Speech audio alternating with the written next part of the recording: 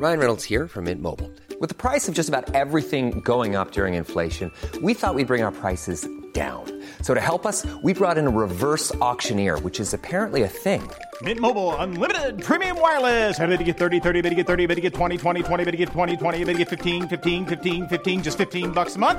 Sold! Give it a try at mintmobile.com/switch. $45 up front for 3 months plus taxes and fees. Promo rate for new customers for limited time. Unlimited more than 40 gigabytes per month. Slows full terms at mintmobile.com.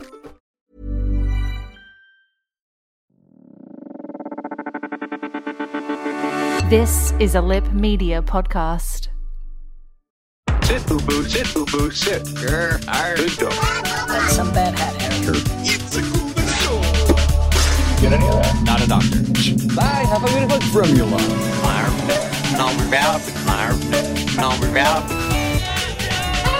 I make it. Good night, everybody. Absolutely. Hello and welcome to Hunting Seasons, the podcast that dares to binge watch, deep dive and break down a season of television each and every episode. I'm Broderick Gordis. I'm Damask Leary.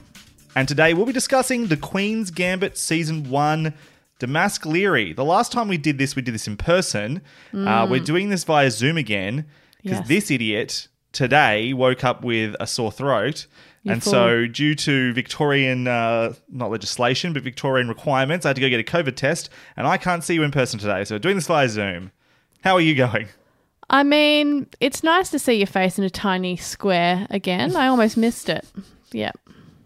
You're saying you'd rather have physical distance between us again.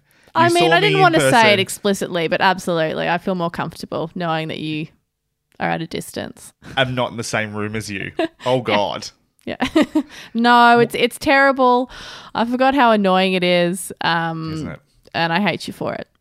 I'm sorry. And at the last minute too, like just to really complicate things. All good, all good. Yeah, how are you?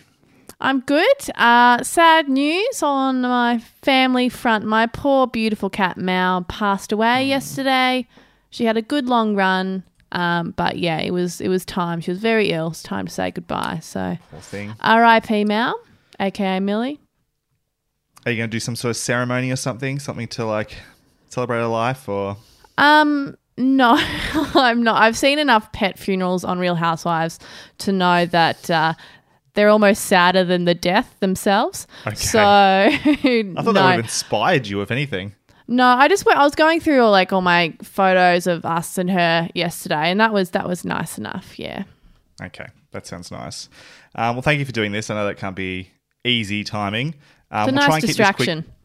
Well, okay, good way to think about it. And because my throat is razor blades at the moment, we'll try and keep this relatively quick anyway. So let's get straight to it. Our spoiler-free review of The Queen's Gambit Season 1. Let me clue you in. Season in review. The Queen's Gambit is a 2020 American, though you may be forgiven for thinking it's British with its casting, coming-of-age period drama streaming television miniseries based on Walter Tevis's 1983 novel of the same name. It was created, written and directed by Scott Frank, writer of films such as Minority Report, Marley and Me, and Logan, and co-created with former Scotch whiskey executive Alan Scott. There you go. The show follows Beth Harmon, an orphaned chess prodigy, and the personal struggles of her rise to become the world's greatest chess player. The Queen's Gambit was released on Netflix on October 23, 2020, and stars Anya Taylor-Joy, Bill Camp, Moses Ingram, Marielle Heller, Harry Melling, Jacob Fortune-Lloyd, Thomas Brody Sangster, and Marcin Dorosinski as Soviet-Russian world champion Vasily Borogov. The first and presumably only season consists of 7 episodes, each coming in at around 56 minutes and took us approximately 6 hours and 30 minutes to watch. 4 weeks after The Queen's Gambit premiered on Netflix, it became the streaming service's most watched scripted miniseries ever, reportedly watched in over 62 million households. So Damas, before we get to our review, I just wanted to ask you, how familiar are you with the game of chess? I used to play it as a kid with my dad and my brothers. I never realised or could really understand how much thinking had to go into it. So I was just like, all right, my move now. All right, my move now. So there was not a whole lot of strategy going on at age 7. You know what I mean? But that's about it. You weren't seeing pieces on the roof, on the ceiling, and then sort of planning your moves accordingly? No, not at all. I was more thinking about playing Aladdin in my treehouse in the backyard when I was staring at my ceiling as a kid, but that's about it. Yeah. You were a chess prodigy in the making. No. Yeah, I guess no, I'm kind no. of similar. It's been one of those games that like I'm aware of. I know like the basic rules and how to play it. I've dabbled in it here and there when mostly drunk at people's houses. Like, oh, there's a chessboard. Let's play chess, I guess. Actually, a couple Wow, times you've at had bars. some truly terribly boring drunk evenings, Brad. These are We're some of wasted. that- Let's play chess. Do you remember there was a house we used to go to in Bendigo back in the day when we were sort of in high school, where it was this giant house that a few of our friends lived in, including some of our older friends.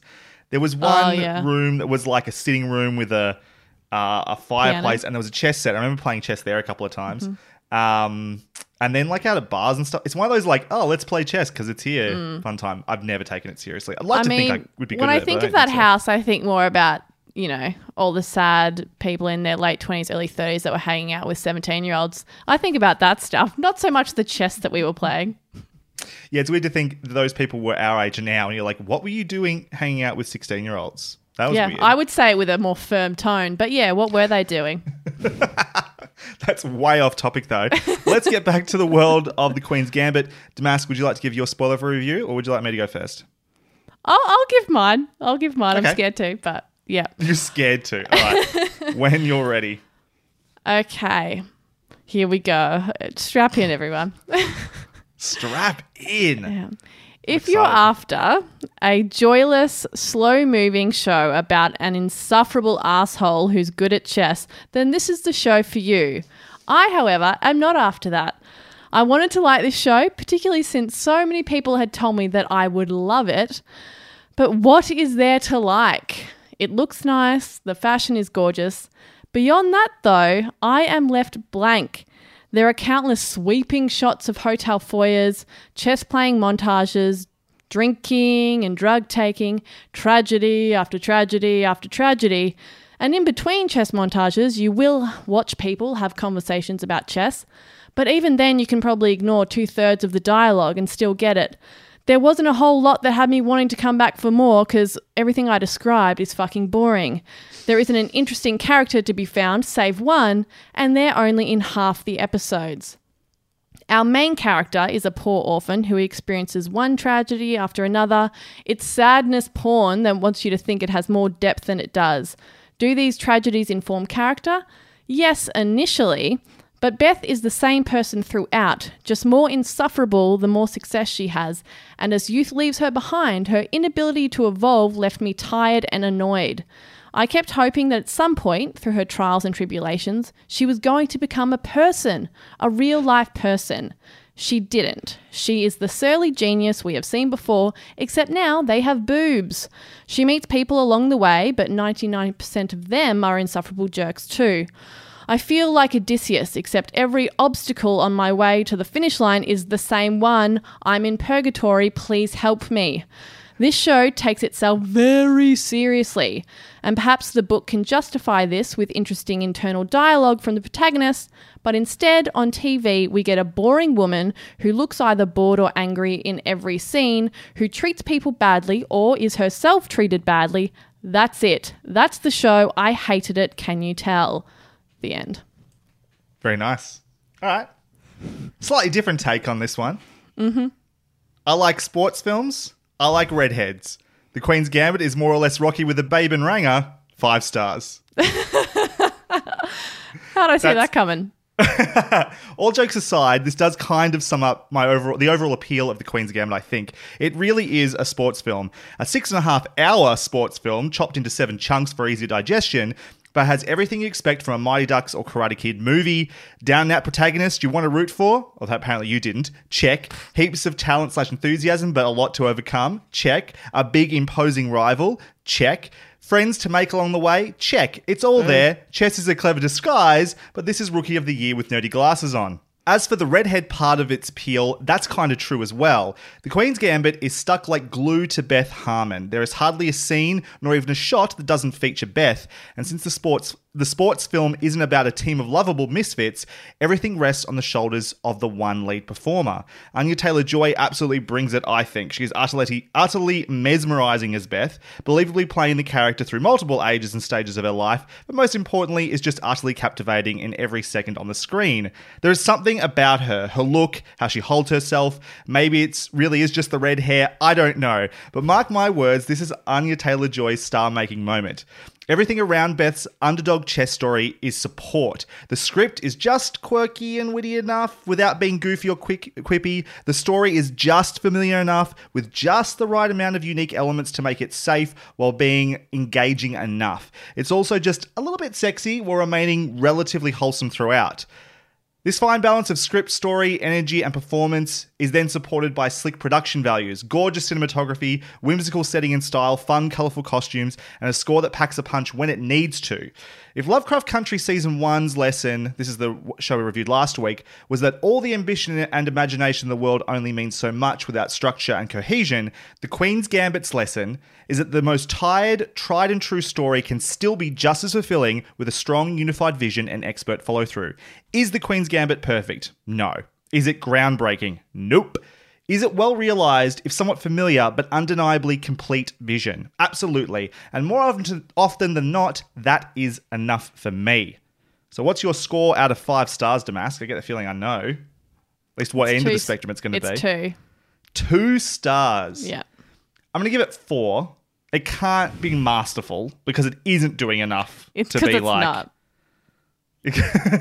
But I'm going to give it 4 stars because I think it is excellently made. Like, production-wise, start to finish, is a complete whole thing that I was enjoying. I also want to point out there how I watched it as well. How did you go about watching it? Did you watch it all at once in quick succession? Was this something you came out bite-sized? How did you go about it? No, I watched the first, I think, 2 episodes back to back, and then I think I watched the third one by itself, and then I was like, oh, God, I put it down because I was like, this is boring as shit. Sure. And then I watched the final, 4? 3 altogether, and then the final one. Yeah. Okay.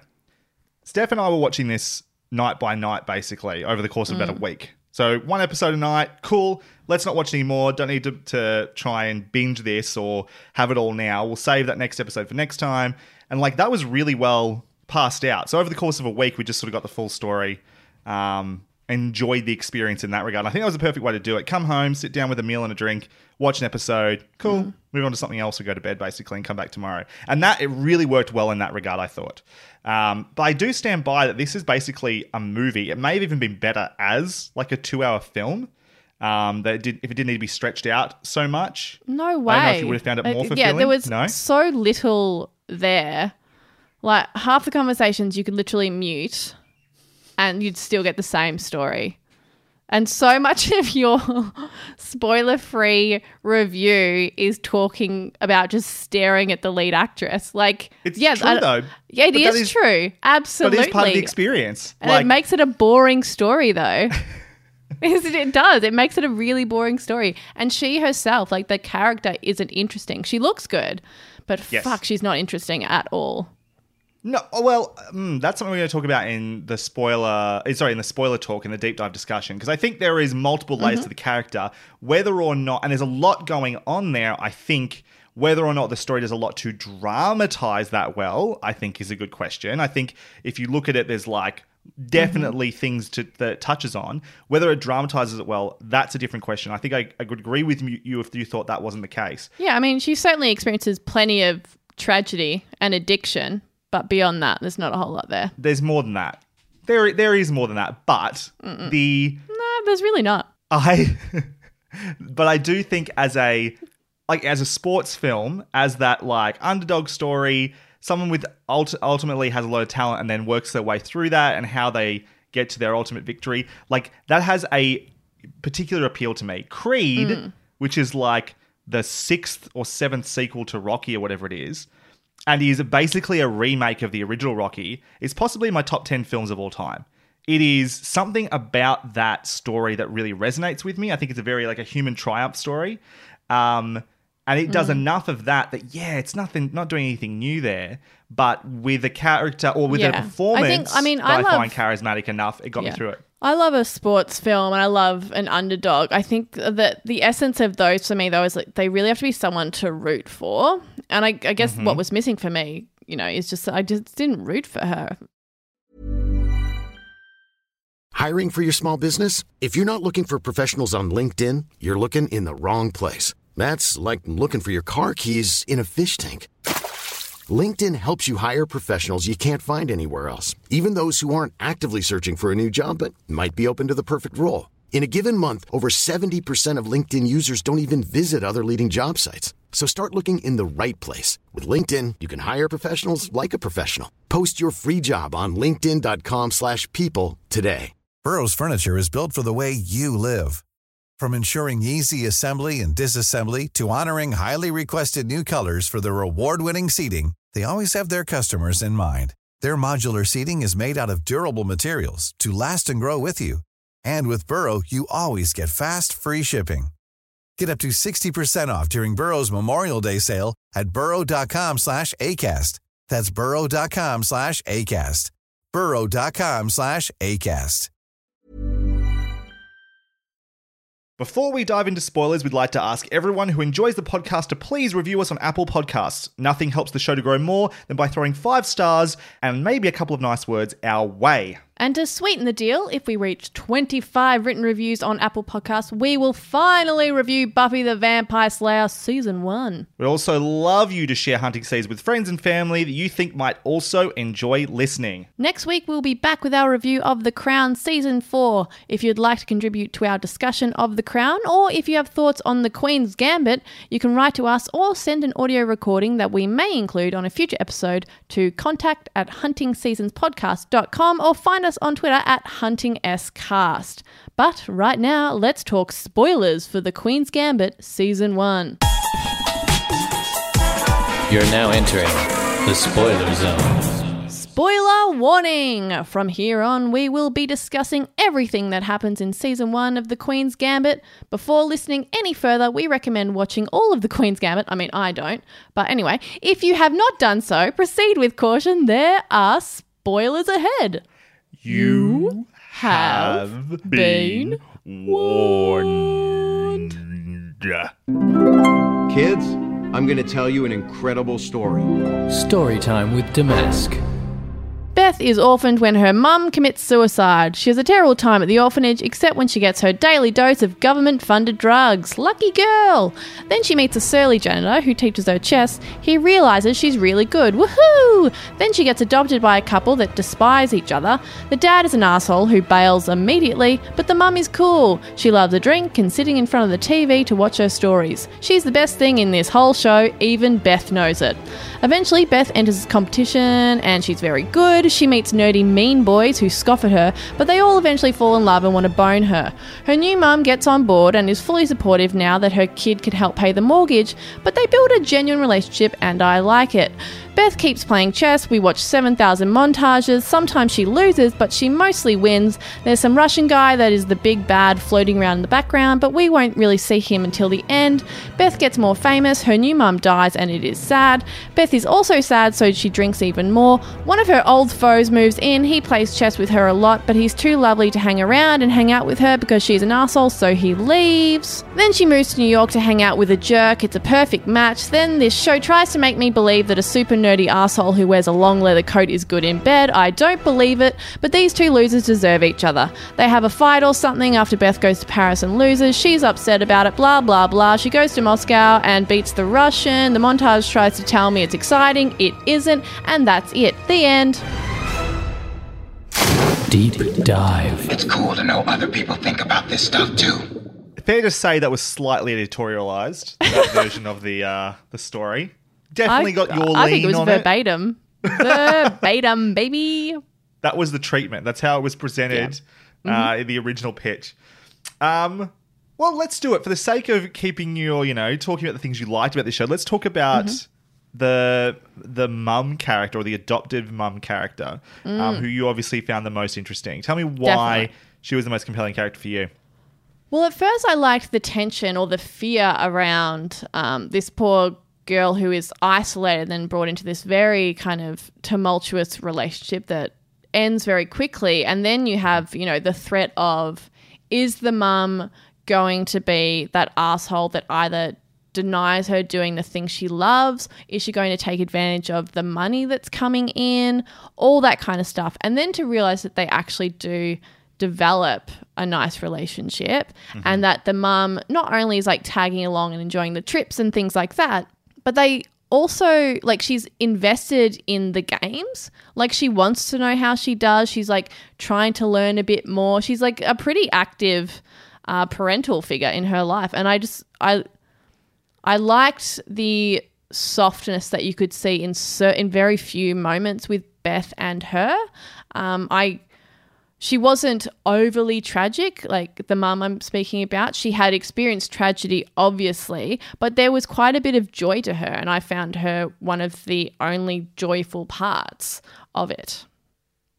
Yeah, I think there's a lot to explore there and how they approach that to begin with. It almost seems like it's going to be exploitative in nature to begin with, the relationship, as she realizes that Beth is this chess prodigy and it's like, oh, we can make some money doing this. But ultimately that seems to turn into a pretty good partnership that they've got there. They're helping each other in different ways. Beth understands her value of being able to allow her to do these things. Meanwhile, the mum gets to experience this lifestyle that she gets to enjoy. They genuinely seem to like each other, which is good. They can be a little bit of enabling of their worst habits, which is an interesting part of it as well. But yeah, it does seem like this is the first person possibly ever outside of her birth mother that Beth has really got any sort of attachment to. And I think that's mostly the role of this, apart from this is another tragic parental figure that goes and dies on her. And through these problems, through this situation that's happened now twice to her, she's had to become fiercely independent, which is a very, very informing of Beth, I think, in what her overall struggle is. Because if we move on to Beth for a second, and you're saying there's not a whole lot there, while again I would say it's fair to say it's not dramatized well, I think there is plenty to her. I think a quote and something I wrote down sort of sums up a lot of it. I want your thoughts on this and sort of the different elements of the character, because really the story is about her. It is so centered on her. It's very rarely about other characters. They just come into her life, play a role at serving her next sort of challenge or growth moment, and then they move back into the background again. So one of the lines is, two sides of the same coin. You've got your gift and you've got your cost. I believe it's the janitor that says this to her initially, which is a big theme of this, the idea that along with Beth's talent, undeniably she has incredible ability. That's never a question in the show. She has a cost for having that ability, which could be a number of things. The most obvious one is that she seems to be reliant, if not addicted, to tranquilizers and is an alcoholic, at least at different points, or is relying on alcohol a lot.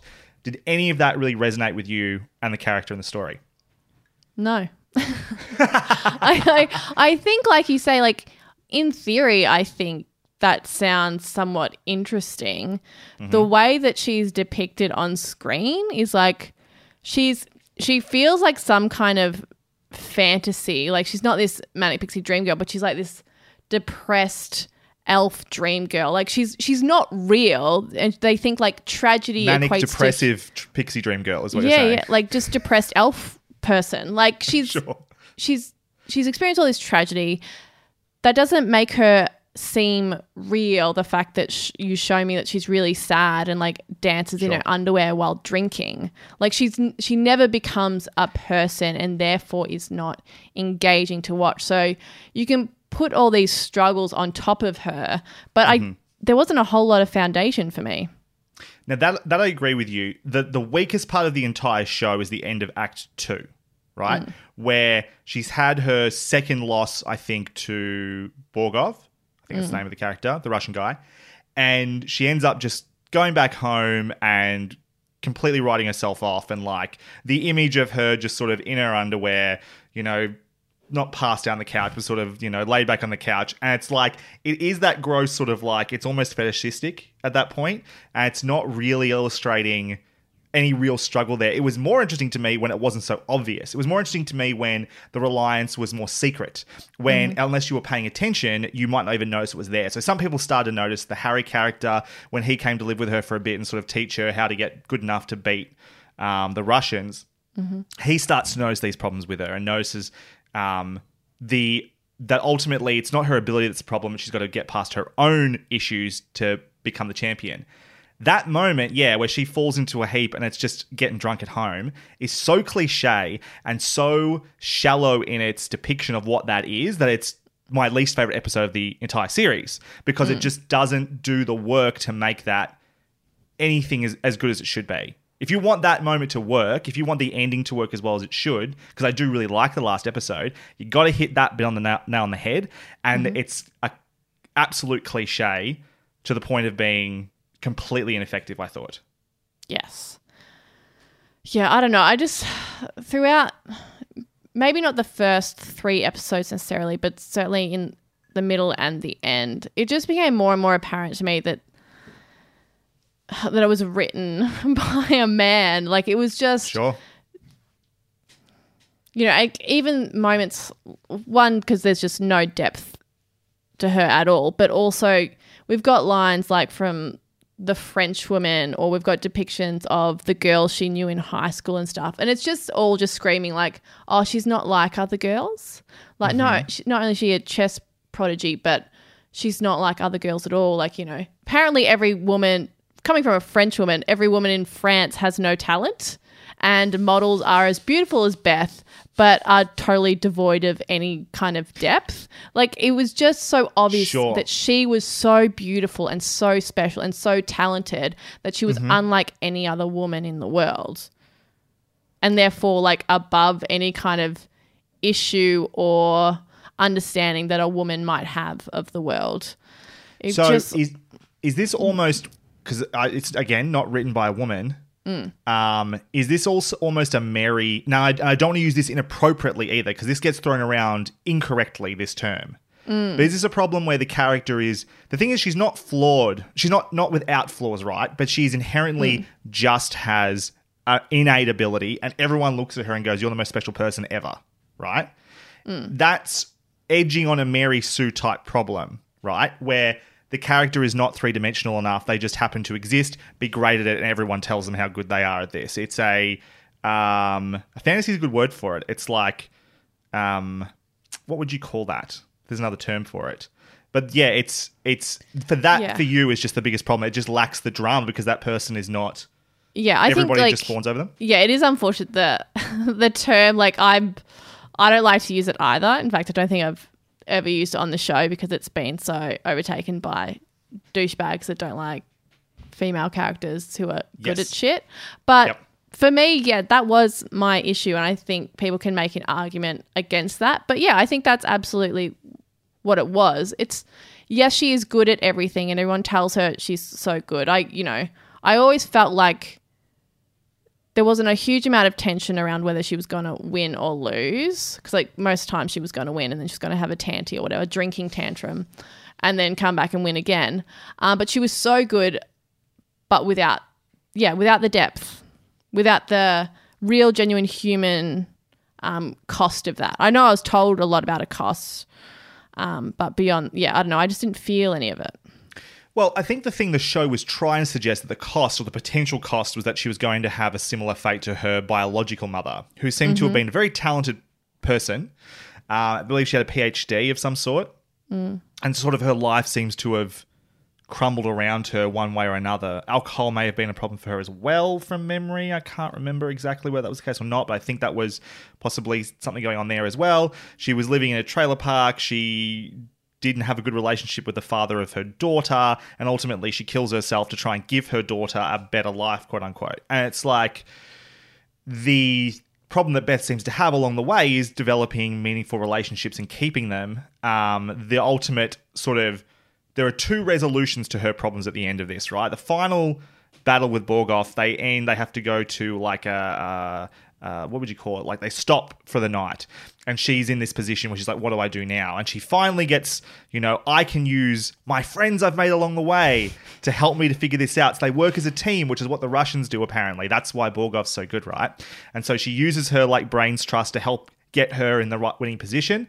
And that gets her so far, but then she still has to overcome her own individual downfall, which is that she's reliant on tranquilizers to somehow get her into the mental headspace to use her special chess powers.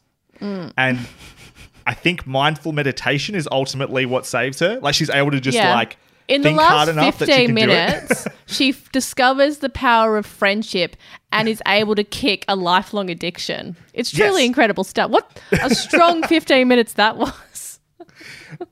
From a cinematography point of view, from a production value point of view, the music and the set piece and the lighting and all That's of that. the thing. I can't fault that stuff. All of that. Like all of that stuff, I can't fault. That's really where the 2 is coming from. Is like the beautiful costumes, the set, and it looked beautiful, and the music was great as well. It's just the substance of the thing wasn't there. The funny thing is, you could make the same argument for a bunch of like other sports films.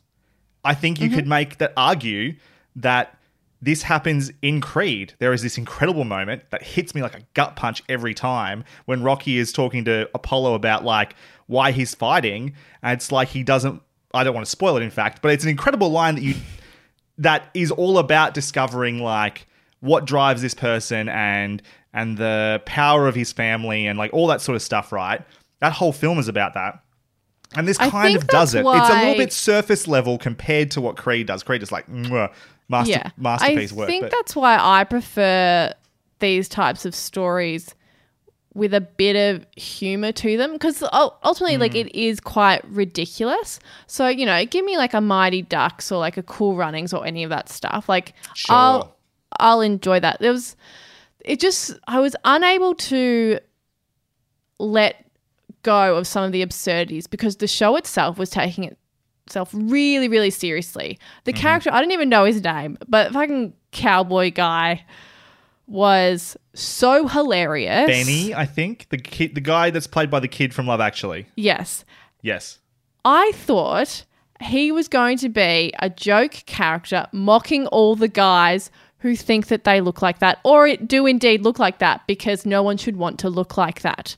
Sure. That leather jacket, the knife on his hip pocket. But then they actually were like trying to convince me that he was in any way cool or alluring or someone you would want to spend any time with. And I thought it was laughable, and I just couldn't take it seriously. I had a similar note. I said it's almost like he was miscast as Benny because of the ill-fitting costume, but I kind of also think that was the point. Only in the world of chess or something like this could a star of the game look like he does. I think that is just true. It's like these are enigmatic, odd people a lot of the time, and that is living in a very niche celebrity sort of world, although in this show chess is like everybody loves chess. But there's no sense of humor there on part of the audience. All signifiers tell you that he is meant to be cool, that he is like, this person that you would want to go to New York with and spend time with, and that he has so much to teach her, and that he's really good in bed and all of this stuff. Yeah. The bed part, the relationship part is weird. I disagree a little bit. I think he is cool inside the world of chess. I think the show is also doing a good job, or a good enough job, of making you realize that he's still extremely odd, and like if you look at it, really, he is not cool at all. Like the way he sits there with his ill-fitting leather jacket and his stupid hat and his knife. Like there's a line where it's like, why have you got a knife? He's such a loser. He is a massive loser. But he's as much as a loser as he is in the rest of the world, he is a celebrity in the world of chess. And that makes sense. It's where he's able to thrive. It's where he does have a captive audience. But he couldn't walk into just anywhere and have that appeal. He can only have that appeal inside that niche world. I I agree with you, though, whether or not that makes a big impact on, or his character is particularly meaningful in Beth's life. This is ultimately the biggest problem. It's like these people come in, Harry comes in and has his moment where he's staying with Beth. Benny comes in and has his moment where he's helping Beth. You know, she's having these realizations along the way, but she keeps discarding them, and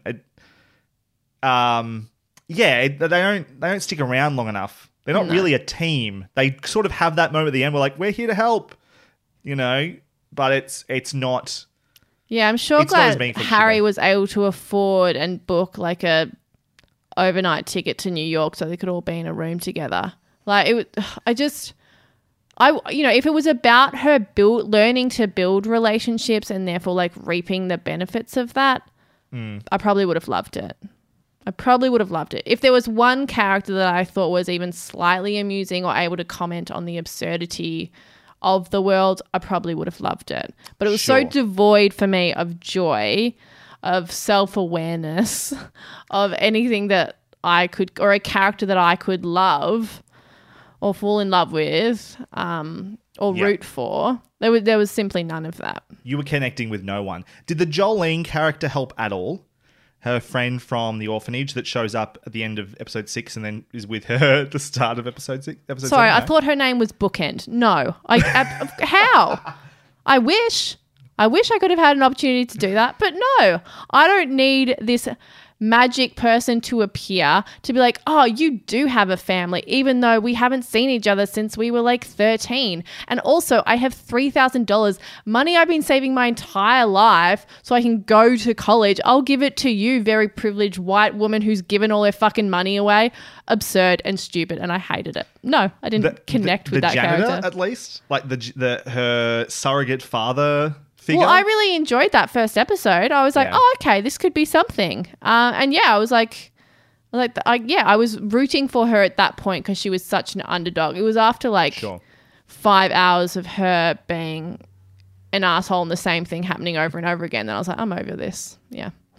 Did you find the depiction of the chess at least somewhat engaging or enjoyable? Like one of those things that's very hard. Initially, I did. Yeah. Initially, I was like, oh, this is really cool, and they have made chess really exciting. That's amazing. But like I said, just diminishing returns, like a lot of the things on this show. Like you said earlier, it could have and perhaps should have been a film or a 3-part series or something like that. Yeah. I realized I never got to the second quote, the other thing that I thought defined Beth as a character, and I just want to say it quickly before we move on.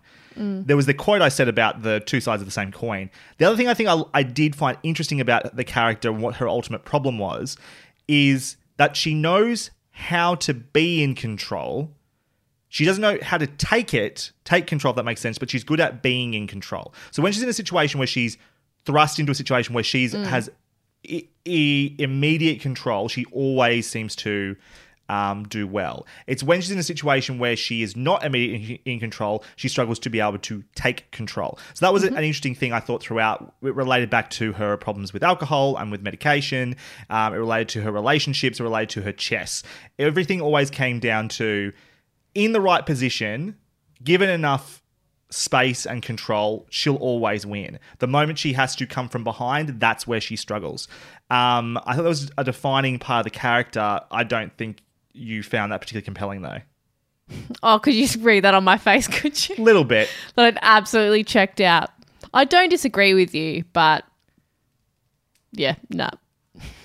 It's an interesting problem from the perspective of like a competitor or a sports person. And I don't know, I have a lot more interest in sport than you do what as well. You were telling me is more interesting than what I saw.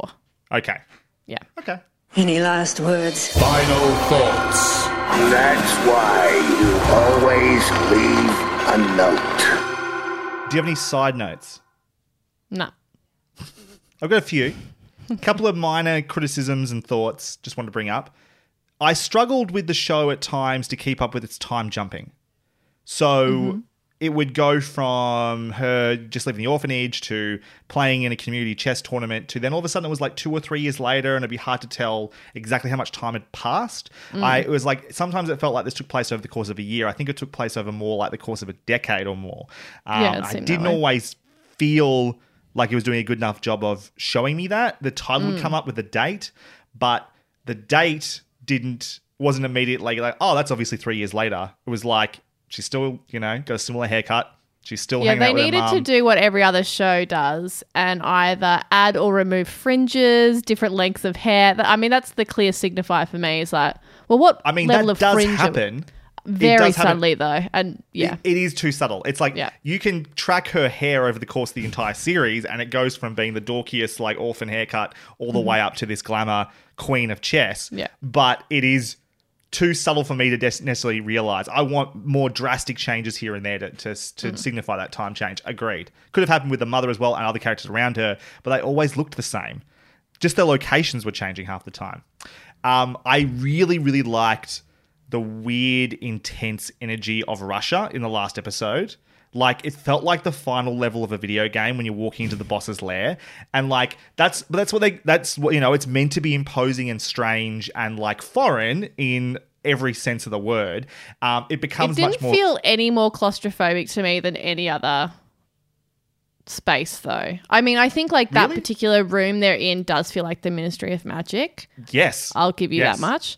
But the rest of it, I didn't feel that kind of oppressiveness. It didn't feel scary or foreign. It felt quite the same to me. Oh, I completely disagree. Like, it's such a big use of shadows and, like, really, like, brutalistic architecture and stuff like that, apart from when you get beautiful shots of, like, the Kremlin, I don't know, the different sort of architecture from the outside. A lot of this show does seem to take place inside hotel rooms, and so you get a lot of that and hotel foyers and stuff like that. But you compare, so many foyers. Oh, you compare the Vegas section with its dorky, like, 1960s, like, the giant dice tackiness, yes, right, to what we're getting when we go to Russia. I think there is a distinct difference there. I did really enjoy, like, that. It did feel very imposing. I did enjoy seeing her star rise in Russia as well, as people wanted autographs and signatures and stuff, and as she started to, like, succeed. It's not doing it for you. That's fine.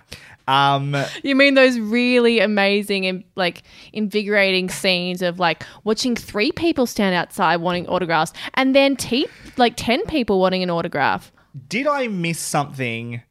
Can you explain to me what happened? There's a section, I think it was actually in Vegas, with the Russian boy. Then she was she was struggling with that game with him, and then they had to stop, and she came back the next day and she started just, like, making a move and then walking away, and then coming back, making a move and walking somewhere else. What did you understand was going on there? I had a few different thoughts because I was like, that's interesting. At first I was like, is she showing him that she isn't either invested or threatened, like some kind of power play there? But then she comes back and, like, says those really nice things to him. Yeah. So I figured it was just like a power move for her. What were your thoughts on it?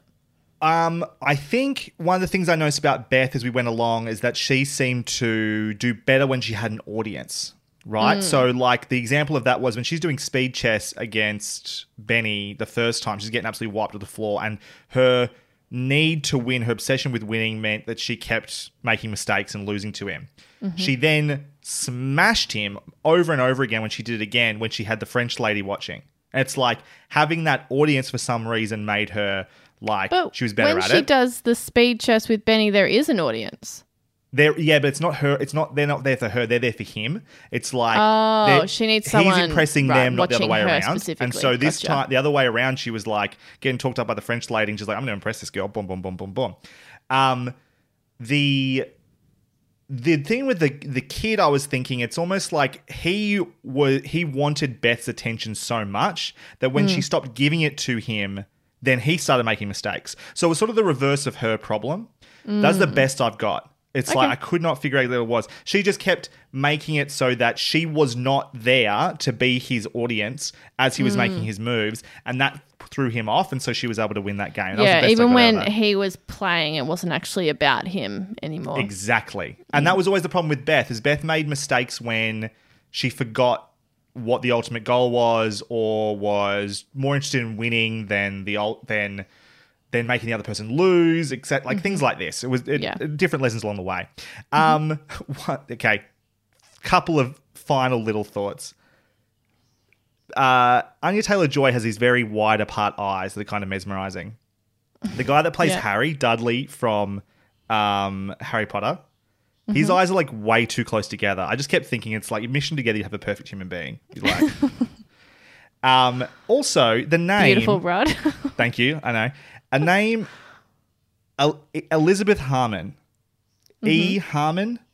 Harmon E? Is that? Are they going for something there? Is that something? Or is that just... Am I reading too much I mean, into it? I hope not. Otherwise, I hate this show more than I did before.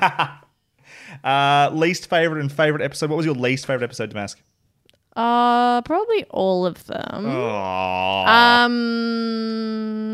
My least favorite, maybe the one where probably the New York one, really, because I just found him so insufferable and them insufferable together. Okay. And then that French woman does a fucking monologue about how much she hates other women. Yeah, that's probably it. I'm going to say episode 6, which might be the same episode, I think.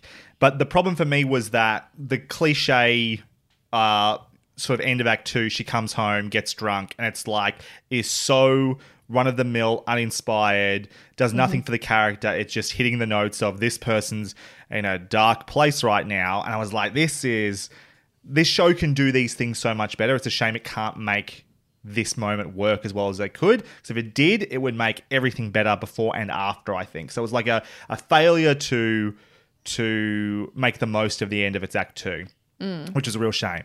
Favorite episode? I mean, it's probably going to be the New Mexico one because there's lots of the mum. Sure. And I think I just loved the sense of adventure it had to it. The twins were there. I enjoyed watching. Whenever they popped up, I was like, "Oh, actual friends. That's quite her nice." Her little knights as well. Like if she's the queen, they were like her little like bishops or something like that. That kept showing up. Yeah. So I liked that a lot.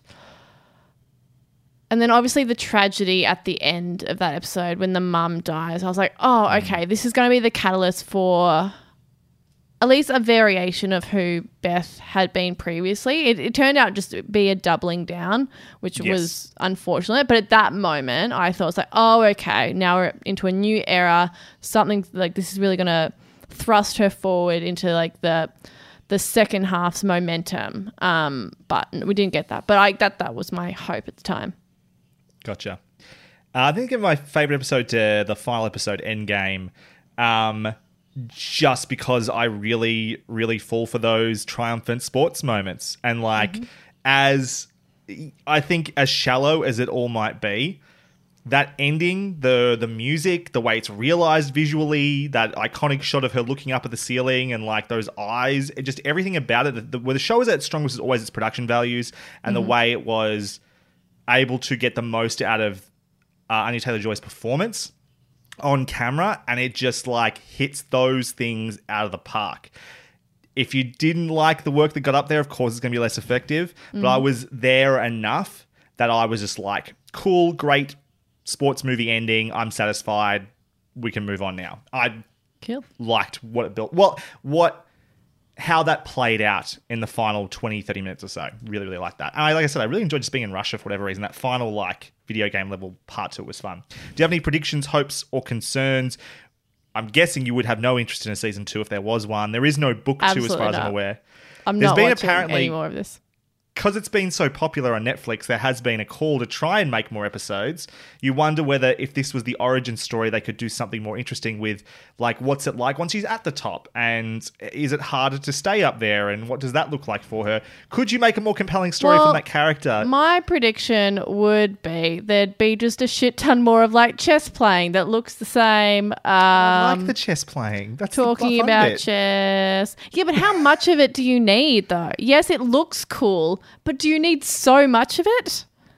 It's too much. If you can make it compelling and fun enough, exciting enough. Well, they didn't, Brod. They didn't make it compelling or fun for me. I was inspired by how they were able to keep having them playing chess and make it engaging and different to watch every time. Like the way the montages were done, or the way how much they would concentrate on this certain game, or how much they would show us of the chessboard versus how much they're just showing of the players' reactions to it. Like, it's impressive they could make something that is not easily, if you're not really, really into chess, obvious what's happening at any one moment on the board. still engaging. I was so You know what impressed I'm by realizing? that. I'm What's talking to a man whose idea of fun is getting drunk and playing chess Damn straight. at a party. That's who I'm Damn talking straight. to. And I'm realizing that now. And now I understand why you can watch 7 hours of people playing chess, doing very similar things, going, this is still engaging. You could do this for, if you were good enough, right, at doing this production-wise, you could do the same thing for poker. And like Casino Royale is my favorite Bond films, and it has gigantic, like, whole hour-long sequences of basically that's just playing poker, and I find that super engaging and fun because the mind games of it is there as well. You could make this about freaking Monopoly or Settlers of Catan if you wanted to. If you were good enough at it, you could make that engaging, and that's what I think is pretty compelling about this, is that I can't immediately always tell what's happening on the board, but there's enough going on in terms of the immediate struggle between the two opponents that they sold it to me. If they could keep doing it, I'd be there for season 2. I think the struggle is the same, though, in everything. Like, these, like, great kind of complex strategies and stuff. So often, from both sides, it was the same dynamic, and it was just very dull. Sure. That's fair. Apparently, there's been a resurgence of chess. I was looking at chess.com, and there was a blog about how when COVID started back in sort of like February, March, there was a spike in chess, and everyone was chess in the chess world was like, this is cool, chess is having a resurgence. And then obviously the Queen's Gambit hit in like November, whatever it was, October, and it's just like spiked again. And they're talking about how they haven't seen this in like decades and all this sort of stuff. I'm like, that's exciting for the world of chess. I'm glad that people are interested in playing it again. I mean, yeah, I think chess is a fine game. There's nothing wrong with chess. I want it out there. I have nothing against chess. I just thought it was a shit TV show. I don't think there needs to be a season 2. I can see it happening though, and I definitely see potential for there to be more stories now that the origin story is out of the way. But I doubt it's going to happen. Thank you very much for listening to this episode of Hunting Seasons. You can find more of what we do via our website, huntingseasonspodcast.com. Our logo comes from Sean Kirkpatrick, aka at Shawnee Boy Draws. Our theme song and bumpers from Lucas Heil of Birthday Loyalty Club. Find links to their work in our show notes. You can also find myself, Broderick Gordis, on Twitter at bgordis, BGORDES, Damask. You can find me on Twitter at Maskymoo, MASKYMOO.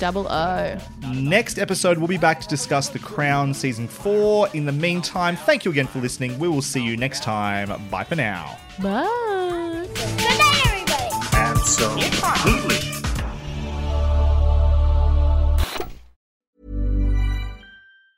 Planning for your next trip? Elevate your travel style with Quince. Quince has all the jet-setting essentials you'll want for your next getaway, like European linen, premium luggage options, buttery soft Italian leather bags, and so much more. And it's all priced at 50 to 80% less than similar brands. Plus, Quince only works with factories that use safe and ethical manufacturing practices. Pack your bags with high-quality essentials you'll be wearing for vacations to come with Quince. Go to quince.com/trip for free shipping and 365-day returns. When you need mealtime inspiration, it's worth shopping Kroger, where you'll find over 30,000 mouth-watering choices that excite your inner foodie. And no matter what tasty choice you make, you'll enjoy our everyday low prices, plus extra ways to save, like digital coupons worth over $600 each week. You can also save up to $1 off per gallon at the pump with fuel points. More savings and more inspiring flavors make shopping Kroger worth it every time. Kroger, fresh for everyone. Fuel restrictions apply.